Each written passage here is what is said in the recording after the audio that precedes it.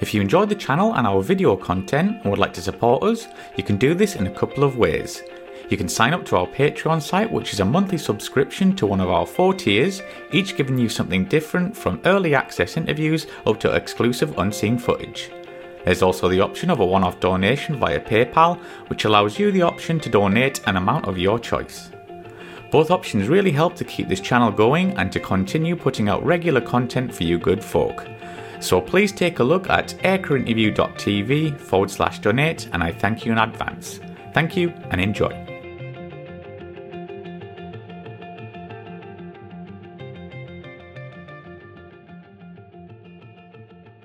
We're going to talk about your next endeavour, which was the A-4 with Draken. How did this come about? Well, when I retired from the Marine Corps back in 2015, like I said, I retired on a Friday and started at United Airlines on a Monday. I had a little bit of time off in between the time I was hired and the time I started flying for United. And I knew a few guys that were starting up Draken. You know, it was just getting started. They were getting their airplanes together.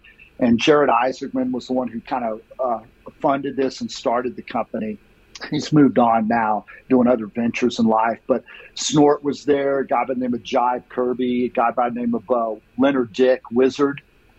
All very experienced guys. As you know, we've talked about Snort before. But they needed pilots for this upstart company. They were just trying to, it was basically a paper napkin company at the time. They had bought these airplanes. They're like, let's make some money with these airplanes. We can do this. And I was just in the right place at the right time. I knew some people, and a buddy of mine, Jeff Scott, Magua was one of their first pilots, and Snort reached out to me and said, hey, they knew I was the CEO of the Marine Adversary Squadron. That was the business they were going to get into. They knew I had a lot of Pentagon time, so I knew some people to make things happen. They gave me a call and said, hey, would you be interested in coming and flying with us? And, you know, we talked it over, and I was like, well, you know, it's not going to be my full-time job, but I'll come like as a reservist would and fly a little bit, help you guys out. And so the rest is history. I went down to Lakeland, Florida, and trained up with Snort on an A-4. And I'd never flown it. Like we mentioned before, I flew the T-45 and went the British Hawk, and I went and flew with Snort. I can't remember 4 or 5 sorties with him in a 2-seater with him in the back seat, and then they just turn you loose, you know, and it was remarkable. You know, it was a very, very fun airplane to fly, and I really lucked out getting into Draken during that time. They brought in, when I came in, there were about 3 or 4 other pilots that came in who I became good mates with, and who I kind of knew from the Marine Corps as well. They're other Marines, and still keep in touch with those guys as well. You know, that's how we got started with Draken. So with Draken, how many jets did they have? And were they all like? There's a couple. It looks like a couple of single seaters. Were there 2-seaters as well?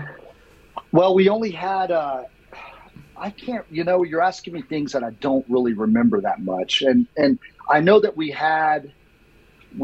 only had 1 2-seater. We might have had 2. And the rest were single seat. And they were A4Ks from the New Zealand Air Force. Yeah. That's where they came from. And then we also had, then we had A4Ns that they got from the Israelis that come from Israel. And those were rocket ships. They had bigger engines in them. Yeah. And those things were like those things would go. They were a super pleasure to fly. But yet they didn't have a radar in them. Whereas the A4Ks had the original F-16 radar in them, and a glass cockpit with the HUD and everything. Okay. Very nice cockpit. Yeah, very nice cockpit. Easy to transition to. And I want to say that we had about 12 or 13 of them total, A4s.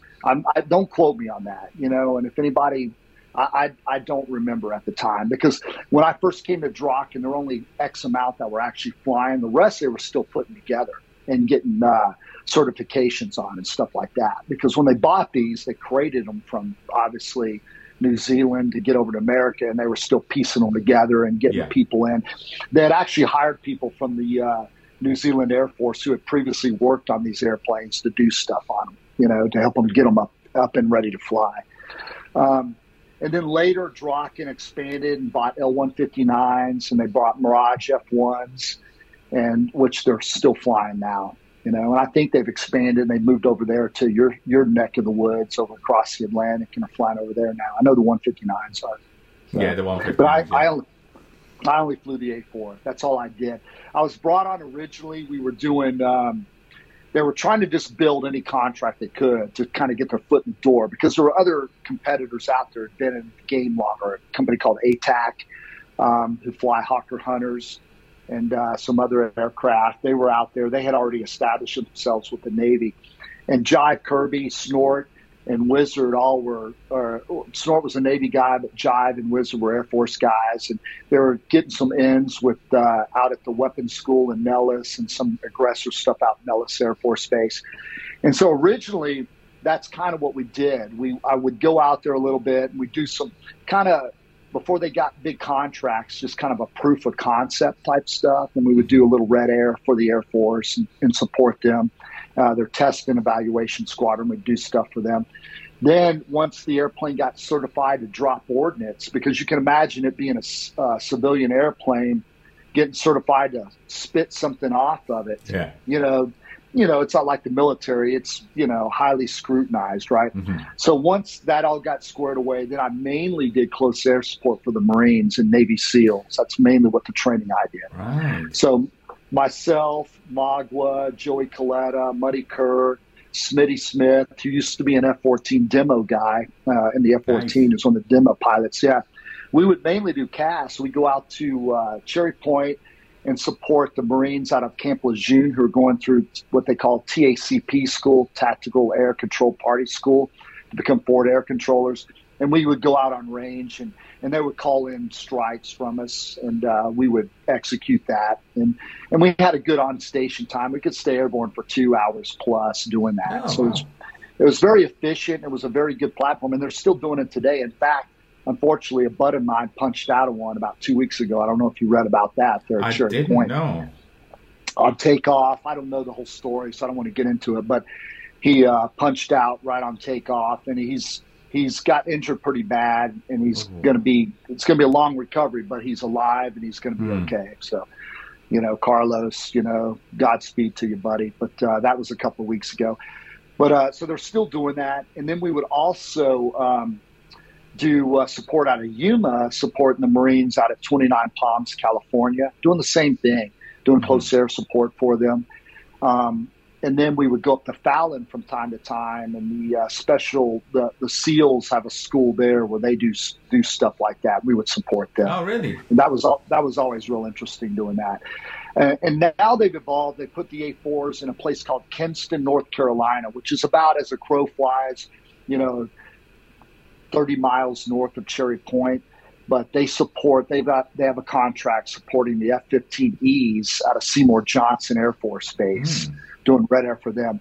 And so I was doing some of that for a while before I left Draken. I left Draken, I think last flight with them was probably a year and a half ago or so. And but we were doing a lot of that. So I would support the F-15Es, and I would support the Marines out of Camp Lejeune. So it was interesting work. I mean, wow, absolutely amazing. But just like out of interest, did you want to go to Draken because you thought the A-4 is a cool aircraft, or you thought it was maybe an interesting assignment?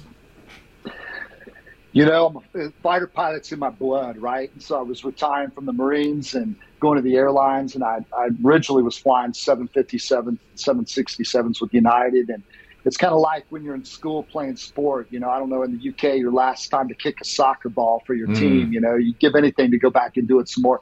And so it's a good opportunity for me to go back and fly a fighter jet again. It was, it's what was in my blood. It's what made me happy, and it's what really made me feel comfortable, And I miss the guys, the guys I were flying with at Draken were, it was just fun to be part of the team and, have that kind of camaraderie. And then we would go to Cherry Point to do work, and it was different than the military. We're on a military base, military flight suits, but we're civilians, and we don't have a boss and a command structure, so to speak. It's just 3 blokes and 2 A4s and a maintenance crew out there flying. Wow. And it was really great. Wow. It was really great.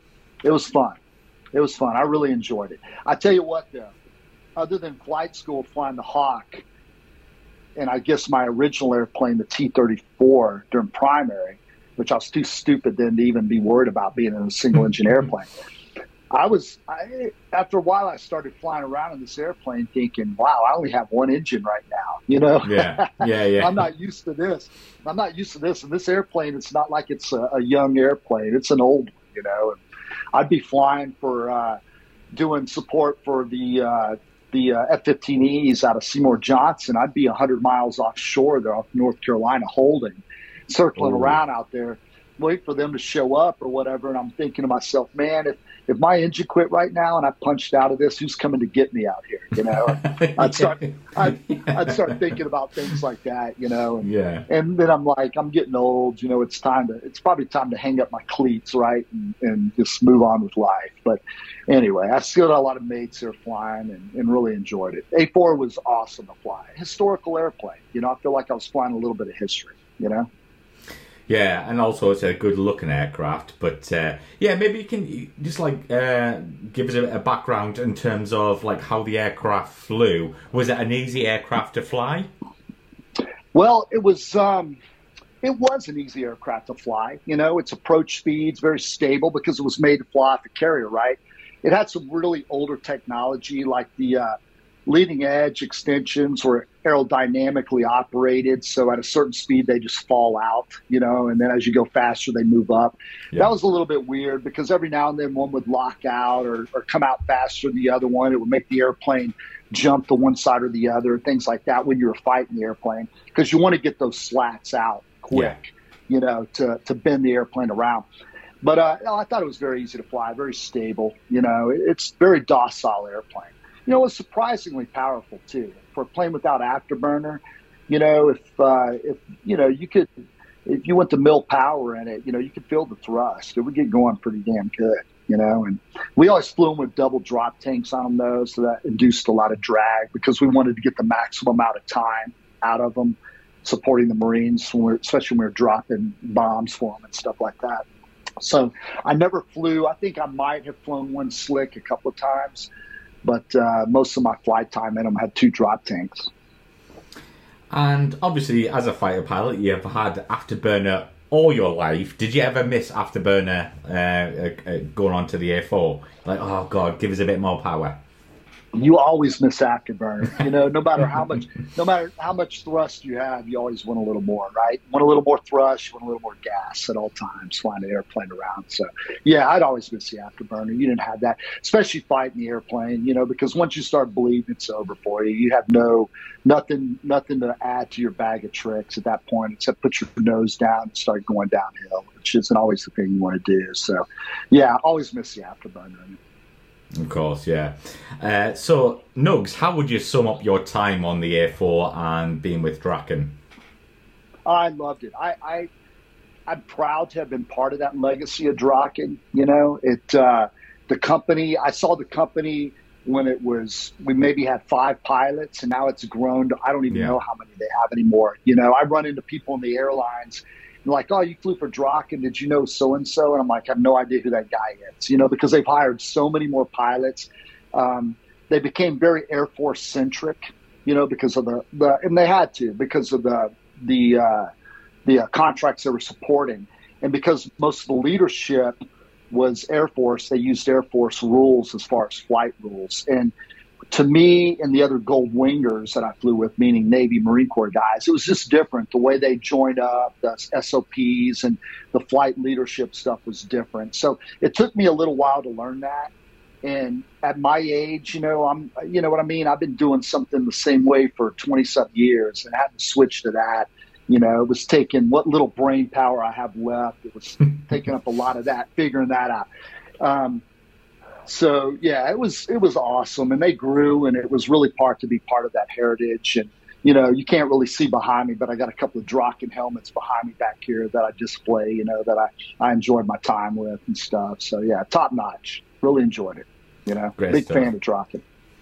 So yeah, you kind of mentioned your helmets there. Like, did you nick them, or were they given?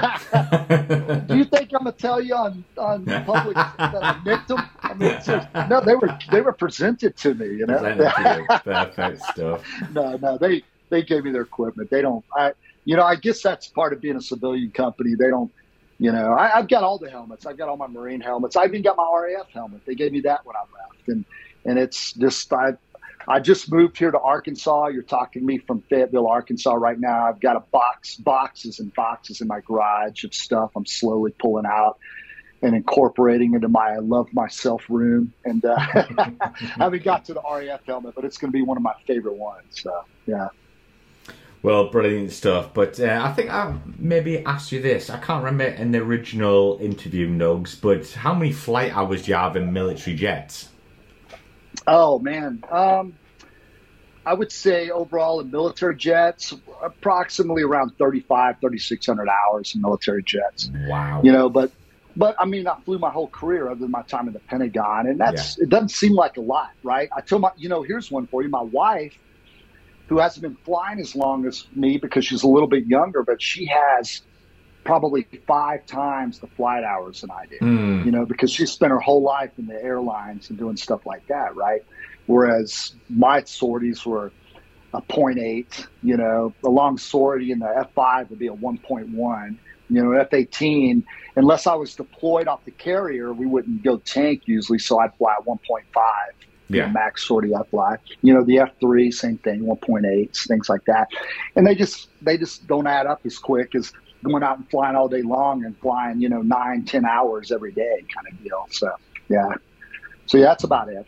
It's funny. I've got more hours now with United Airlines on flying the 777 and the 767 than my military time. It just adds up really, really quick. So, anyway. And one last question to wrap up here, Nugs. On the runway, you've got an F3, a Hornet, an F5, and an A4. Which one are you taking up for a 30-minute jaunt? Today, if I could fly it today, it'd probably be the F3, only because they don't make them anymore, F-18s and stuff are still around. But, yeah, I would love to fly that F3 again. I remember my very last flight.